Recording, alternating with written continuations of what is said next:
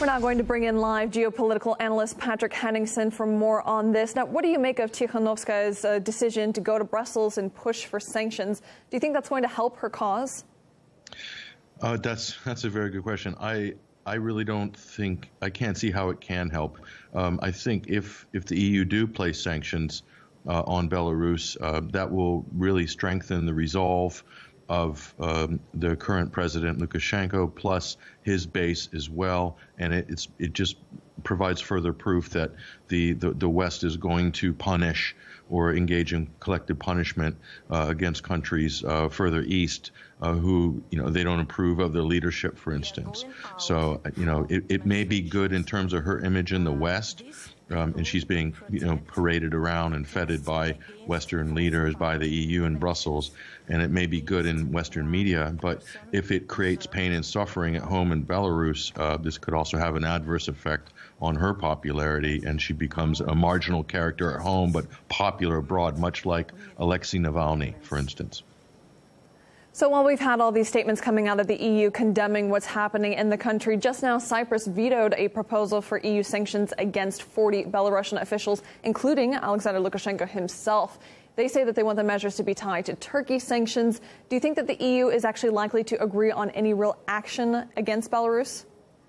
If it's a quid pro quo, which is what Cyprus is proposing regarding sanctions on Turkey, to have those first before the EU would, or before Cyprus would break the tie on sanctions against Belarus, that's a really difficult sell. I see a very hard time that happening with regards to Turkey. Not only is Turkey a NATO partner, but also a very close relationship with the EU, especially a close relationship with Turkey. So, like, politically, that could backfire badly on Germany, for instance, and other countries where Turkey does work very hard in the Netherlands as well with the Turkish diaspora there. They're a political bloc there that's meaningful.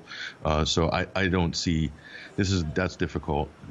So the broader picture here is the West is attempting to pull a Juan Guaido with Belarus, basically to sort of acknowledge or appoint that this is the rightful ruler of the country, and completely ignore the will of the people at home, even if she had 500,000 people on the streets for 2 weeks straight, and she didn't. But even if she did have that many people continuously for 3 or 4 weeks, that doesn't translate to a mandate in Belarus, in a country with a population of 9.5 million.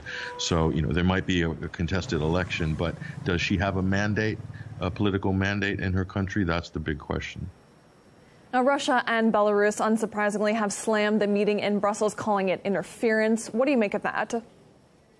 Well, if you look at her and you follow, for instance, the work of the German Marshall Fund, who were backing, Vitaly Klitschko, right up to the Maidan and after as the kind of, heir apparent to take over for the West. That didn't work out. So they, drew a name out of the hat, or Victoria Nuland in the United States Department picked who they picked, Yatsenyuk, in the short term. So there's all sorts of meddling going on. The German Marshall Fund are very much focused on her and developing her image internationally. And so this is what's happening again. You look at this as a provocation.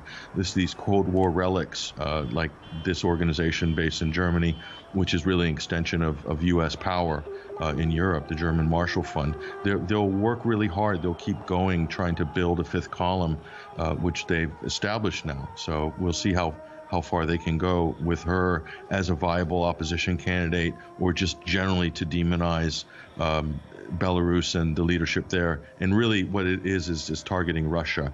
That's the main target here. Belarus is really the soft underbelly of Russia as far as those hawks in the West are concerned. Geopolitical analyst Patrick Henningsen, thank you for your time and your comments.